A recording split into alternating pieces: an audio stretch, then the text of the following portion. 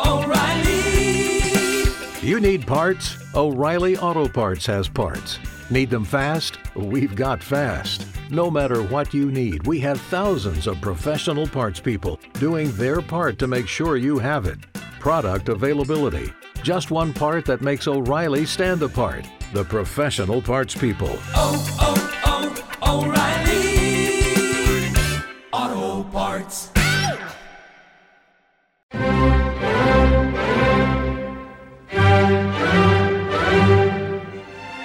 Welcome to Beg to Differ, the Bulwark's weekly roundtable discussion featuring civil conversation across the political spectrum.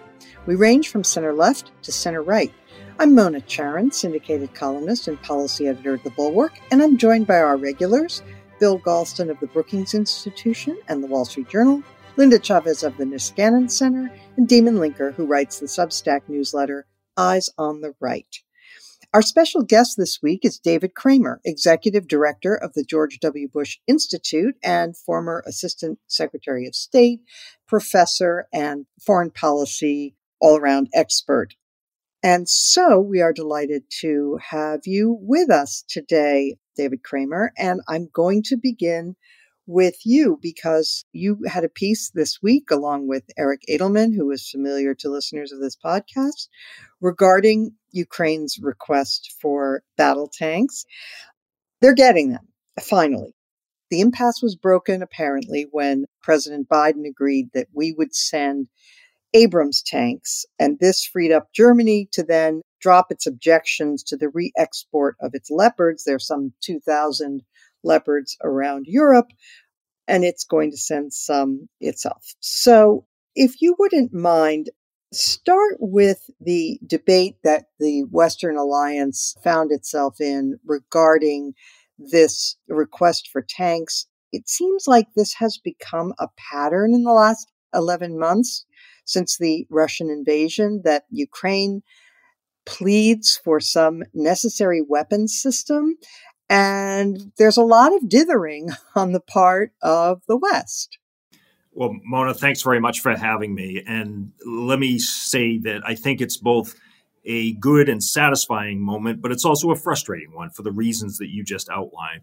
The Ukrainians have been asking for tanks for a long time, and we have dragged our feet until this week when the Germans finally gave in under pressure, and President Biden went ahead for the authorization to send 31 M1A1 Abrams tanks to Ukraine. The Leopards are the ones that are most important, and they're the ones that are likely to have a real impact on the ground to help the Ukrainians defeat the Russian forces. Our Abrams tanks probably won't get there for a number of months, maybe even into next year, and so it'll be too late to tip the balance. The other countries that you mentioned, we have the Poles and the Dutch, Finns, and others, even the Portuguese, have indicated their readiness to send Leopard tanks. The Brits are going to send their own. The French are going to send their own as well. This is, I think, a decisive point in this war. And I think it will really send a strong boost for morale among Ukrainians. And it will send a very clear signal to Putin that his efforts to try to divide the alliance have failed. So I do think this is a pivotal point in the war. The Ukrainians have been winning. The Russians have suffered numerous defeats and setbacks. This war has not gone the way that Putin anticipated. And we just have to stay with the Ukrainians, not as long as it takes. This phrase that President Biden keeps uttering is well-intentioned, I think, but it actually should be replaced with until Ukraine wins. And winning means driving all Russian invading forces off of Ukrainian territory, and I would include Crimea in that.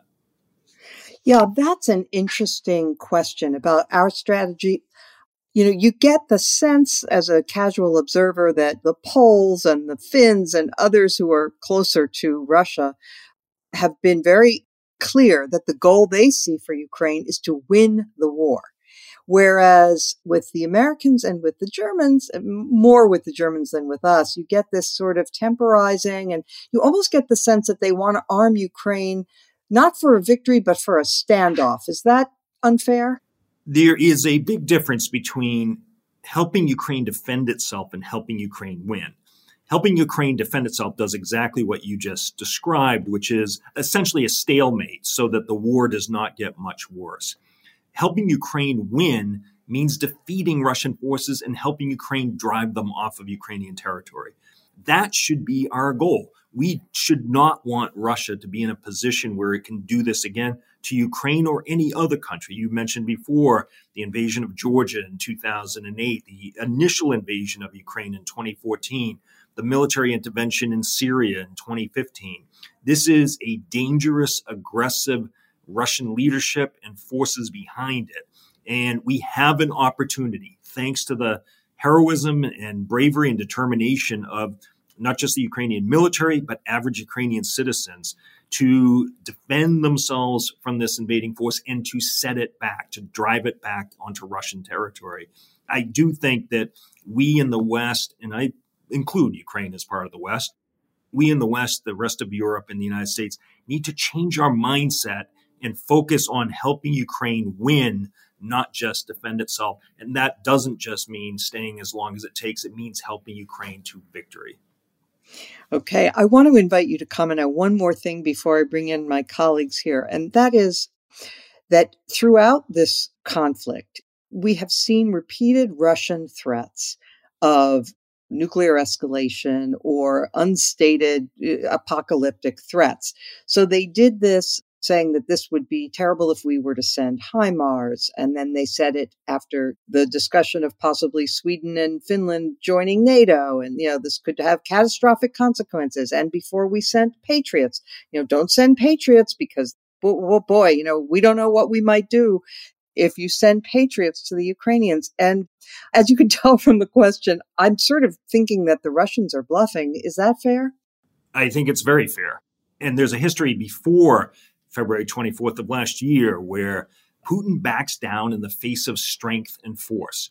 If you look at 2015, there was a Russian military jet that violated Turkish airspace. The Turks warned it off and then had to shoot it down. The Russians didn't do anything in response to that.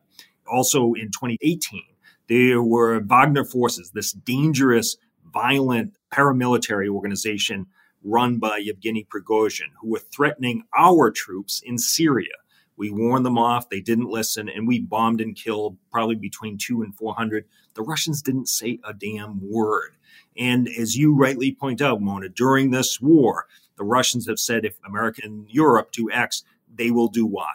They never do Y. We shouldn't completely dismiss the threat of nuclear escalation, but we shouldn't let it tie our hands behind our back. That is the whole point of their threatening rhetoric, so that we will back off our support for the Ukrainians. And we just have to continue to keep our minds and focus on helping Ukraine win.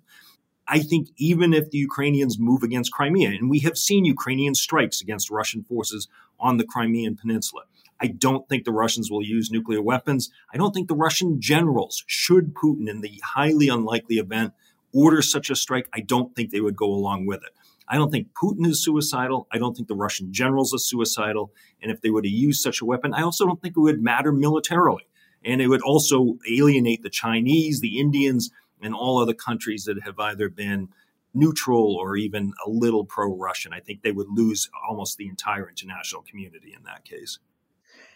Bill Galston, I'm going to invite you in on this topic. We talked about it last week. You're very worried about the tanks. Now that has been achieved.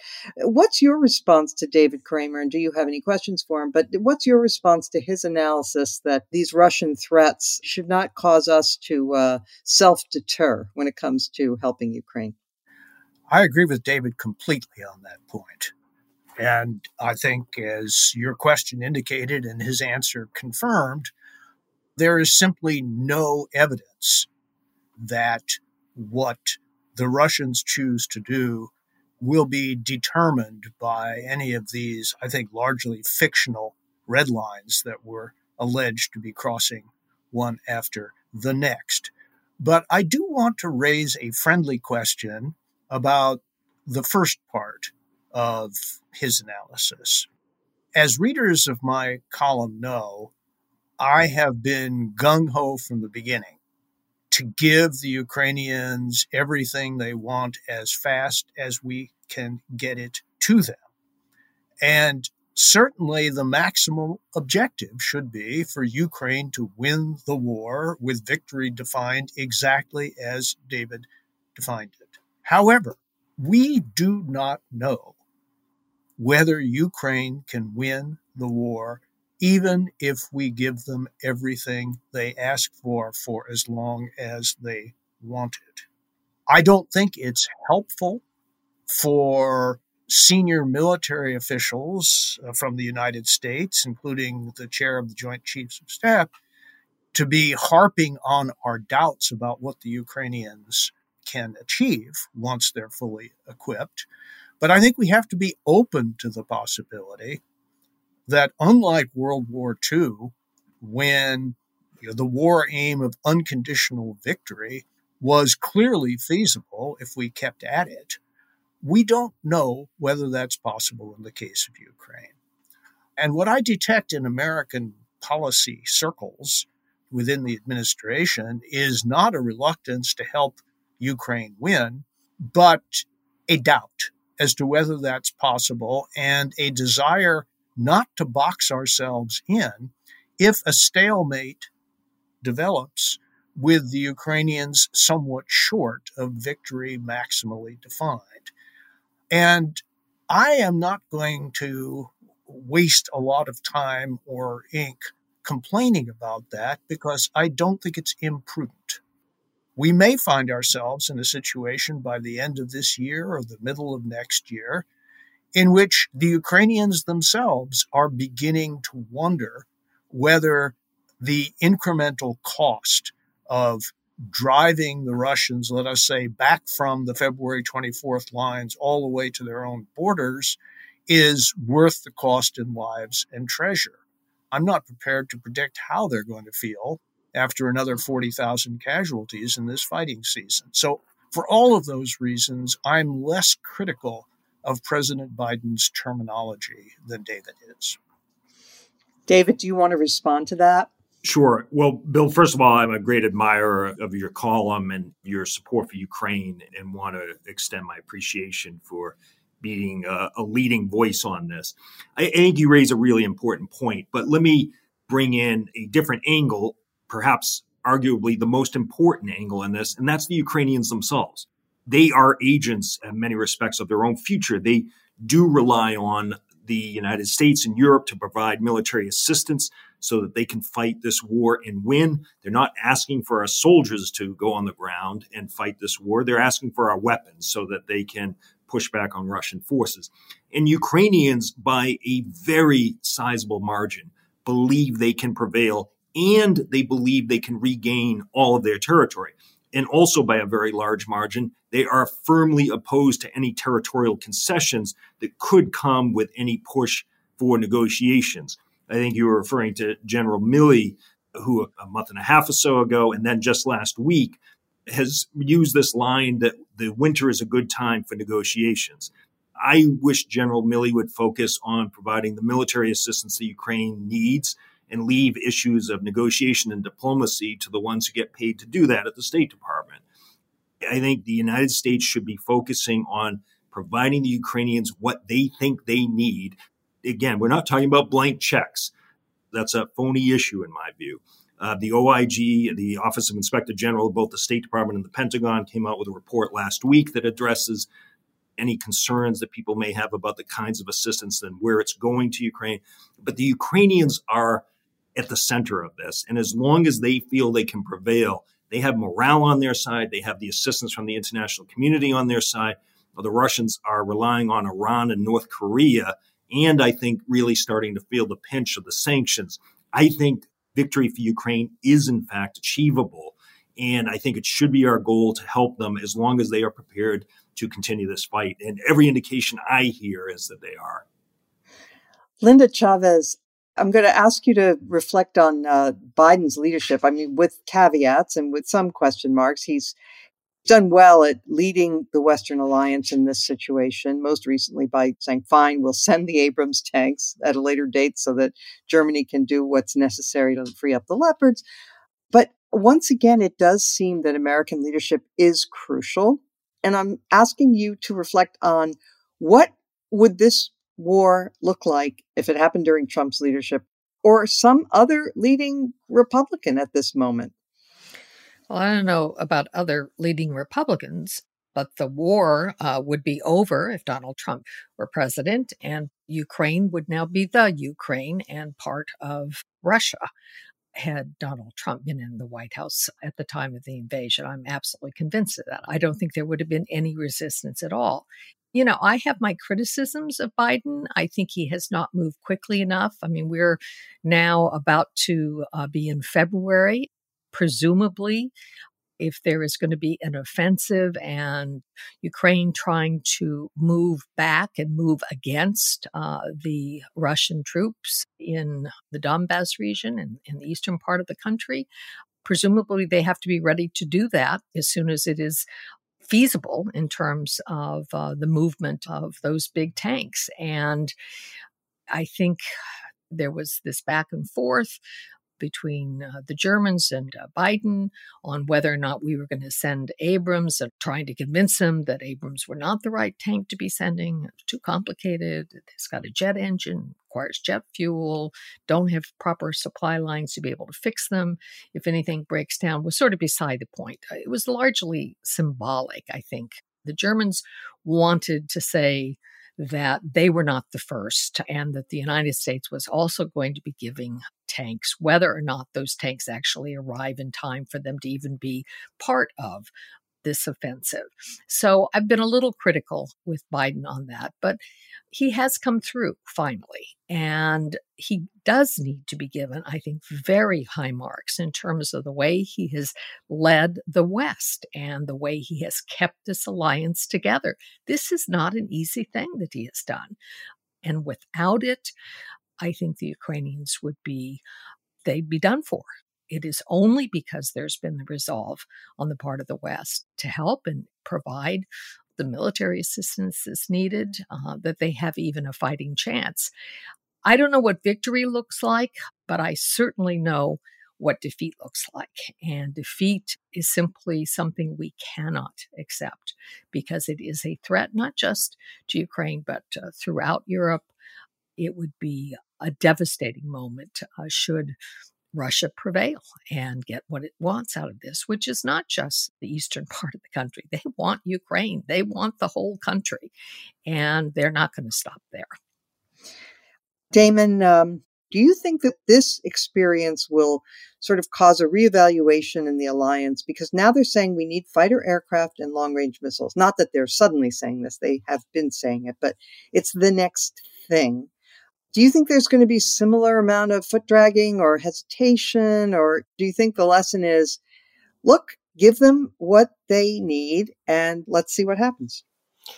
Well, I suspect that we probably will see some foot dragging still for reasons that I tried to talk through a little bit on our show last week. I do think that there is a clear-sighted rationale for being a little bit slow at each stage, and this has to do with balancing the concerns that David and Bill and Linda and you too, Mona, have all articulated, which is the need to help Ukraine not just to defend itself to a kind of stalemate, but to push Russia back as far as Russia can reasonably be pushed back. I sort of agree with Bill that we can't know ahead of time exactly how far that can extend. Will it really extend all the way through liberating Crimea? I don't know.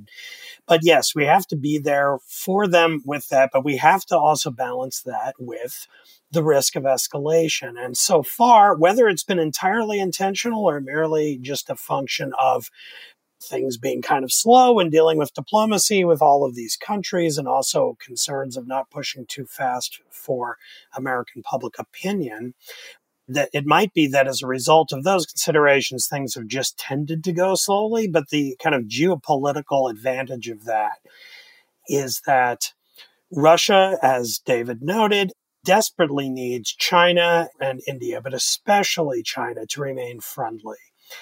China has his back, but I think very conditionally. China does not want to see an exchange of even tactical battlefield nuclear weapons to take place over this. And so Putin's attempt to kind of ratchet things up on his side is partly a function of how fast we ratchet up things on our side.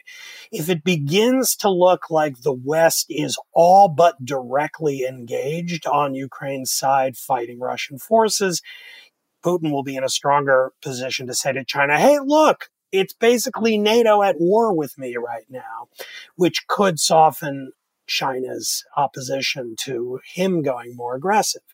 And so I think it actually is ideal if this happens stepwise over and over again. I think the approval of the tanks is excellent, very good. I want to see them put into action as quickly as possible. And as Ukraine asks for more weapons, we ought to supply them, but ought to be realistic in saying to ourselves, well, all right, if it takes a few weeks, a month or two to kind of circulate through NATO, have debates, let people express their concerns, come up with side deals to encourage different countries to contribute and to have it be widely distributed. So it's not just the United States or not just Germany, but, if Portugal wants to send some tanks, great. If the Netherlands wants to send some fighter jets in response to a request, excellent. Spread it around, make it look as much like a firm, steady consensus as possible, and that in and of itself will keep Putin more boxed in than he would be if he were able to say to China, look, they're coming at my throat here. You have to loosen the handcuffs a little bit and let me more aggressively take them on, maybe start contemplating bombing some of the many supply lines that are going to have to be open to keep these tanks functional and so forth. So that's how it looks to me, at least. And it all goes to show yet another sign that I'm with, I think, pretty much everyone on here in saying that the Biden administration has handled all of this quite nicely. Bill Galston, did you have a comment? Just very quickly, I think the big loser in all of this has been the idea that the Europeans are capable of defending themselves without our leadership. Macron and others have floated the idea now for many years that the Europeans ought to be moving towards some sort of autonomous defense capacity. And unless I'm misreading the situation badly, I think the events of the past 11 months have demonstrated that they've barely begun to take the first steps towards such a capacity, and for the foreseeable future, they will not have it. Okay. David Kramer, I invite you to comment on any of what you've just heard, and I have a final question for you because I know you've very kindly taken time out of a meeting to come and talk with us, which we very much appreciate, and we want to be respectful of your time. Well, no, thanks, Mona. I'm very glad I joined because this has been a great conversation. I want to pick up on both Damon and Linda and what they said. I agree that the Biden administration deserves a lot of credit for keeping the alliance together, for moving so quickly. I think the fastest sanctions regime I've ever seen imposed on another country in a long, long time, maybe ever. And I think they deserve credit for keeping the alliance together and then using this decision on the Abrams tanks to push the Germans to do what they should do. However, I think the withdrawal from Afghanistan in 2021 did play a role. I don't want to say it was decisive, but I think played a role in Putin's thinking that we, the United States, were withdrawing, that we would not respond the way we did. It reflects a terrible understanding by Putin and those in the Kremlin of the United States, of Europe, certainly of their closest neighbors, Ukraine. They don't get other countries at all. They underestimated the Ukrainians' ability to fight, and they underestimated our ability to stay together and help Ukraine, and they grossly overestimated their ability to win. On the point about China, I think Chinese don't want to associate with a loser. And to the extent that we can demonstrate that Ukraine is winning and Russia is losing, I think President Xi will want to keep his distance, frankly. The other part, of course, wasn't mentioned, but we, I think, need to keep in mind the more we can stand in solidarity with Ukraine to support them, to help them win, I think will give President Xi even further pause before he might think of any moves against Taiwan. How we handle the Russian invasion of Ukraine and support Ukraine will have global implications, including on the Asia front. So what we do, how we respond, how we help Ukraine is so important, not just for Ukraine, for the whole European continent, but for the entire globe. And hopefully we wouldn't have another food shortage as the Russians tried to create last summer, or energy crisis. Reduction of dependence on Russian energy among the Europeans is also a major development in this. Putin is going to leave his country in terrible shape, no matter how this ends. And we have to make sure that he can never do this again. Well, that's an excellent note on which to close out this segment. And thank you so much for joining us. And we hope you will come back. Appreciate it very much. Thank you. All right. Now moving on to another topic, this one a domestic political matter. In Florida this week, the Department of Education of Florida, led by Governor Ron DeSantis, announced that they would not be permitting Florida's schools to participate with a proposed AP course in African American history. And they listed a series of concerns about the curriculum. So, Linda, I want to start with you. As usual, Ron DeSantis did this in the most ham-handed way. For example, saying that the curriculum lacks educational value, which is insulting and very provocative and unnecessary. On the other hand, I don't know about you, but if I looked over this curriculum and it does seem incredibly one-sided and leftist-oriented. What did you make of it? Well, it is. It is quite ideological. The first part of the course was pretty standard fare. It dealt with the African diaspora. It dealt with the Middle Passage. It dealt with slavery, with the abolitionist movement, the readings that were suggested, the writers that students were to become acquainted with were kind of the standard fare. W.B. Du Bois, you had Carter Woodson, you had Frederick Douglass, you had all sorts of primary texts that were, I think, very worthy of study in an AP course on African American history. But then towards the end of the course, it went way, way off the rails. There was a whole section on what was called post-racial racism and colorblindness. The writer there recommended was Eduardo Bonilla Silva and Karen Fields, both of whom, certainly Bonilla Silva, has very radical views, thinks that colorblindness is sort of the epitome of racism.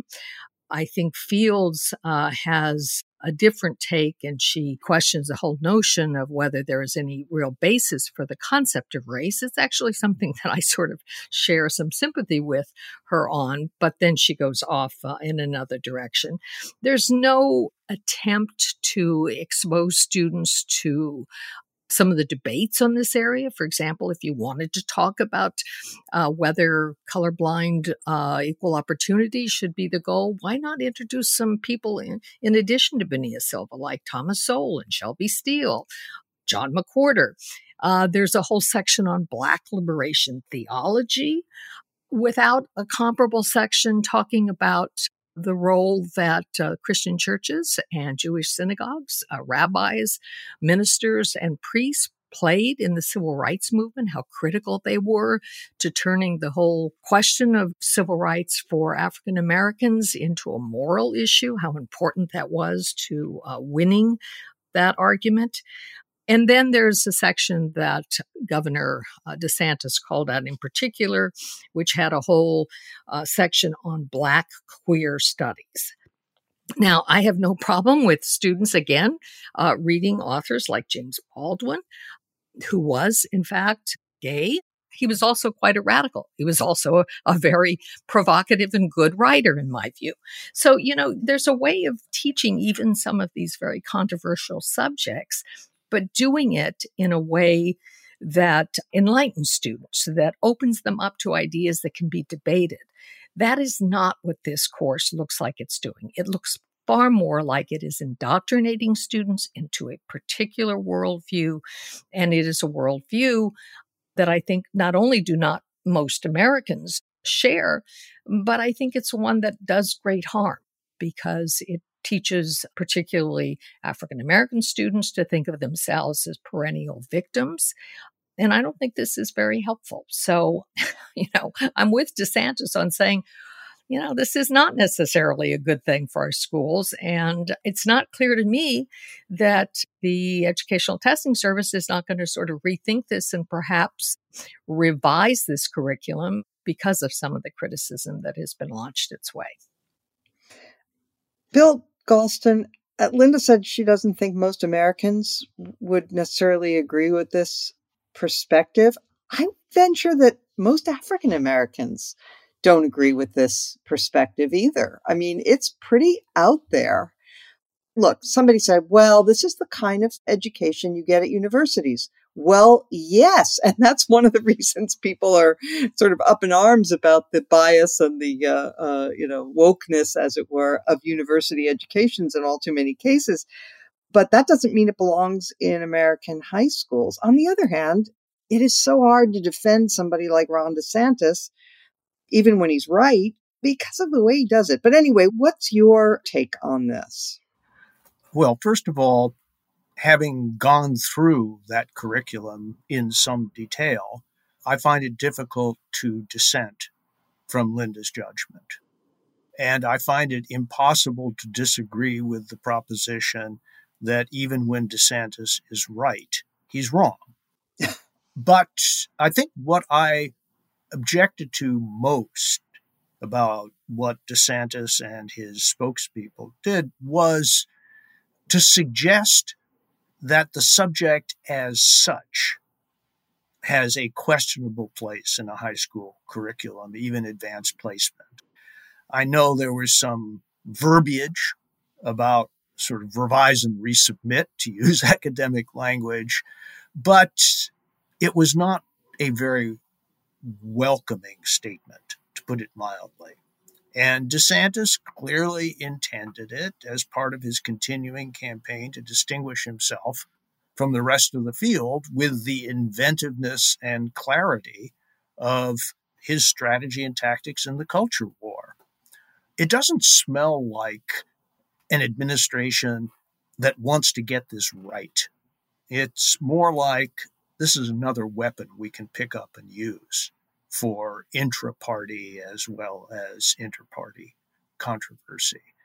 And so it is the reverse of a useful contribution to the discussion, even though if I were confronted with a direct thumbs up, thumbs down judgment on the curriculum as it now stands, I would tell the College Board to go back and try again.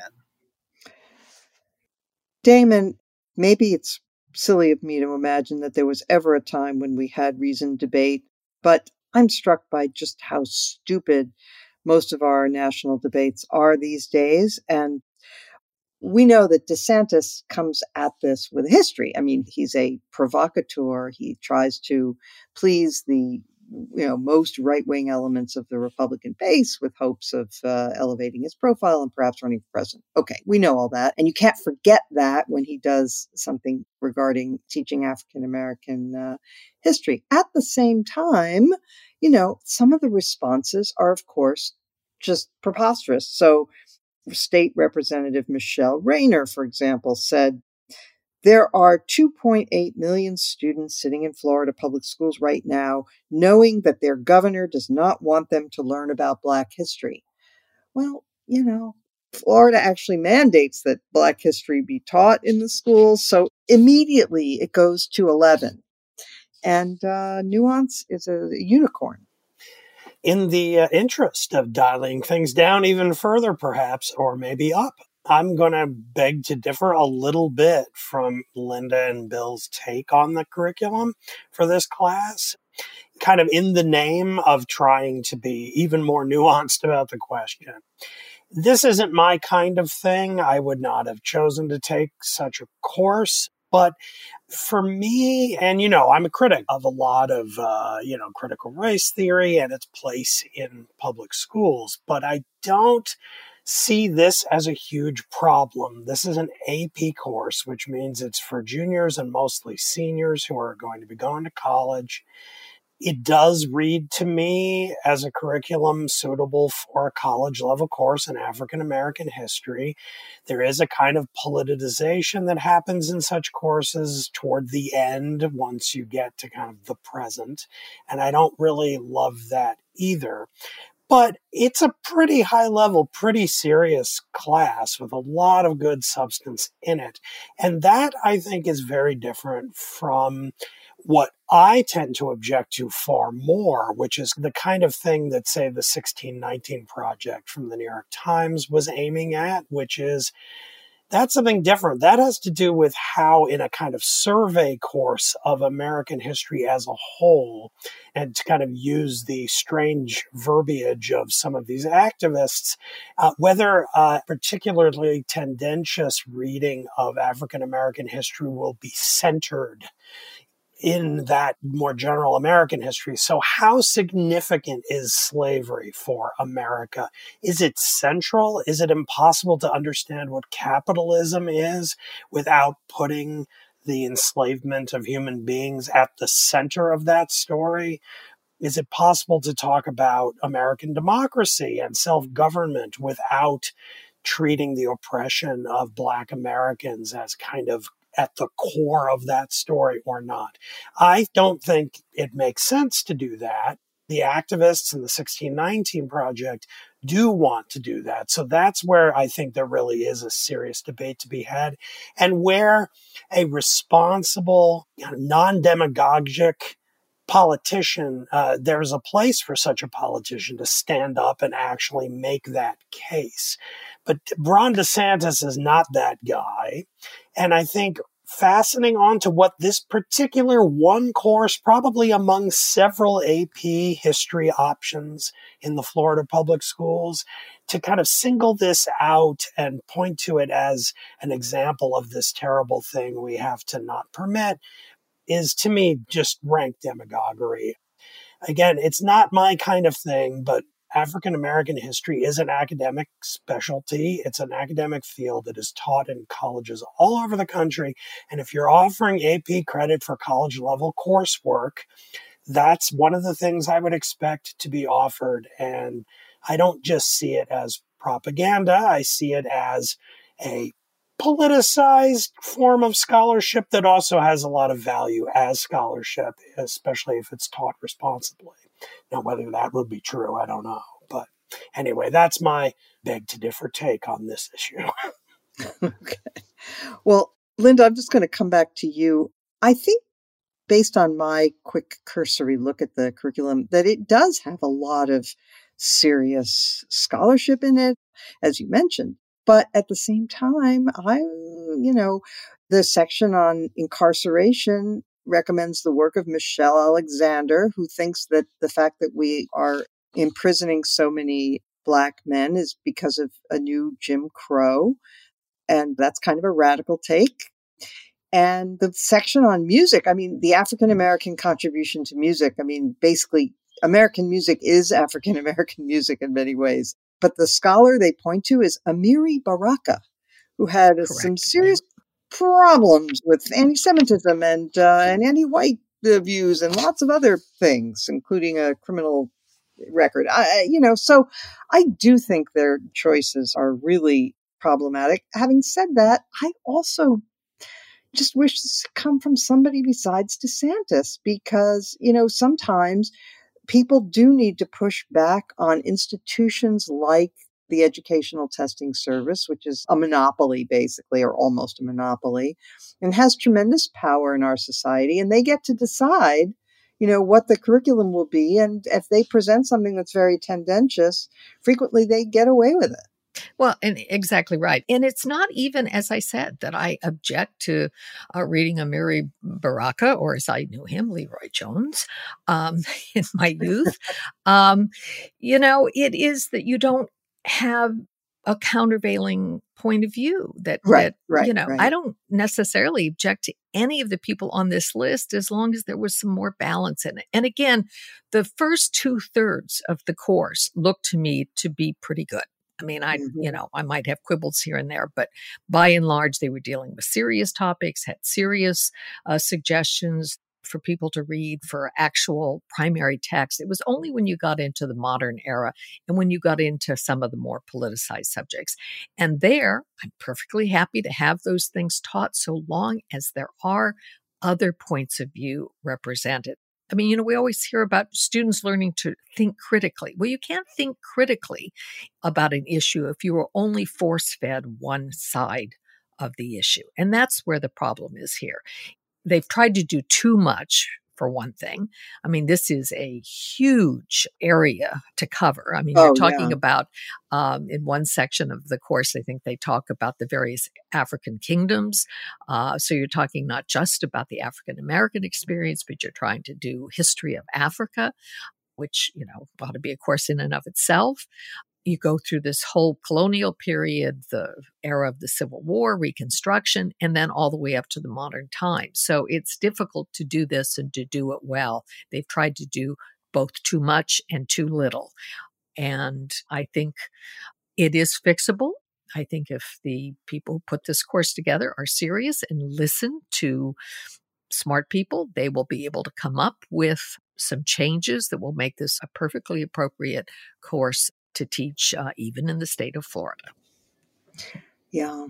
I guess I would feel differently about it if Ron DeSantis had said the African American experience is central to American history. Nobody can deny that. That's the Compromise of 1850 and the Missouri. I mean, every single major event in the 19th century before the Civil War had to do with slavery.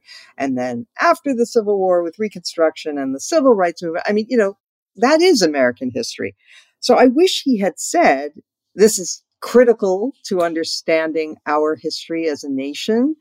Very important that people study African American history. It's really great that there's an AP course that's being proposed, but please don't be so one-sided when you get to the parts that are more modern.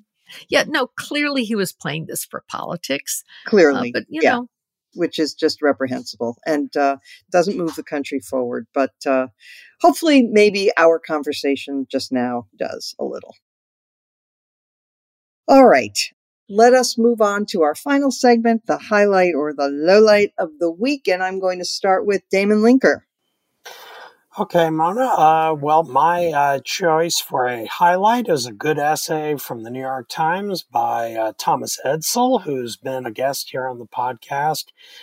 His columns are unusual in that they aren't really kind of your standard opinionated, argument-driven op-ed. They are usually sort of reported in that he reads academic scholarship and then usually emails and talks to journalists and professors about it. And it often can be extremely illuminating. And that includes the one that he published this week titled "The Resentment Fueling the Republican Party is Not Coming from the Suburbs." And this piece does a really nice job of bringing together a lot of the most recent social science scholarship on the rootedness of the Republican Party in rural America and how even as recently as about 10 years ago, the distinction between where the two parties were drawing their support was much more muddled. There were still rural areas of the country where Democrats did fairly well. There were still lots of suburbs where Republicans were very competitive. But this, especially with the rise of Trump, has changed. Whereas now we see that Republican support is coming, not in every case, but in a lot of cases, almost exclusively from rural, underpopulated areas of the country. The suburbs have tilted very heavily toward the Democratic Party against Trump and also other Trumpian candidates in the party. And so as that happens, the Republican Party becomes more and more radical because the resentments in rural America are quite raw and they seem to get worse over time as depopulation and deaths of despair and other maladies get worse. So I very much recommend Thomas Edsall's column. It's a very good dive into the kind of most thorough literature on this very important question about just what the hell's going on in this country. So there you go. Thank you for that. Okay, Bill Galston. My highlight of the week comes from the House Science and Space Committee. to tee up this highlight, let me introduce you to Congressman Bill Foster, a Democrat from Illinois. He is, in fact, a high-energy physicist. He's a particle accelerator designer, and he's a member of the team that discovered the latest form of the quark, called the top quark, perhaps because it's the heaviest quark. And he recently had occasion to welcome George Santos to the Science and Space Committee. And here is what he said, and I quote, "I'm thrilled to be joined on the Science Committee by my Republican colleague, Dr. George Santos, winner of not only the Nobel Prize, but also the Fields Medal, the top prize in mathematics, for his groundbreaking work with imaginary numbers," close quote. If George Santos has done nothing else, I think he has greatly improved the quality of congressional humor. Well done. Okay, Linda Chavez. Well, I'm not sure I can even give my my highlight of the week after Bill's very funny highlight. I'm sure that Mr. Santos doesn't even know what the Fields Prize is. I am going to point to a piece that just came out from the New York Times. It's called "Barr Pressed Durham to Find Flaws in the Russia Investigation. It Didn't Go Well." And it's a long report that is apparently based on several months of reporting by the New York Times digging into the Durham investigation. And the Durham investigation has more or less been concluded. And I guess we're going to be getting a report sooner rather than later. But there was a bombshell in this article. At least it was a bombshell to me. Some of us may recall that at one point after he'd been appointed, Durham's purview was not just to investigate how the Russia investigation came about, but he was expanded to have powers to launch essentially a criminal investigation. And of course, all of the Trump folks thought that meant that they were going to be arresting Hillary Clinton and her various aides, and they were all going to be going to jail for having spied on the Trump campaign, etc. Well, it turns out, at least according to the New York Times, that those powers were expanded because of a very awkward tip on one of Bill Barr and John Durham's trips to Europe, where, according to the New York Times, Italian officials warned that there were some financial improprieties and crimes that may have been committed that were linked to Donald Trump. I wonder if we're going to read about that. And clearly, no indictments have been forthcoming, but I thought that was a real bombshell. It certainly made my week. I cannot believe I missed that. Thank you, Linda. I will look that up. Okay, I would like to mention a piece also in the New York Times. It seems like a small matter, but it really isn't. It's called "How Finland is Teaching a Generation to Spot Misinformation."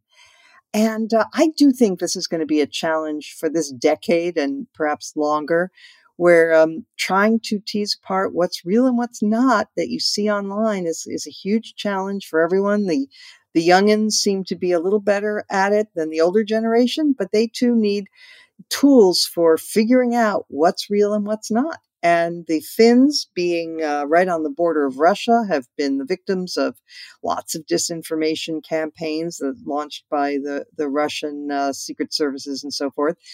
But every country in the world is bombarded with this kind of stuff, and not necessarily from foreign actors.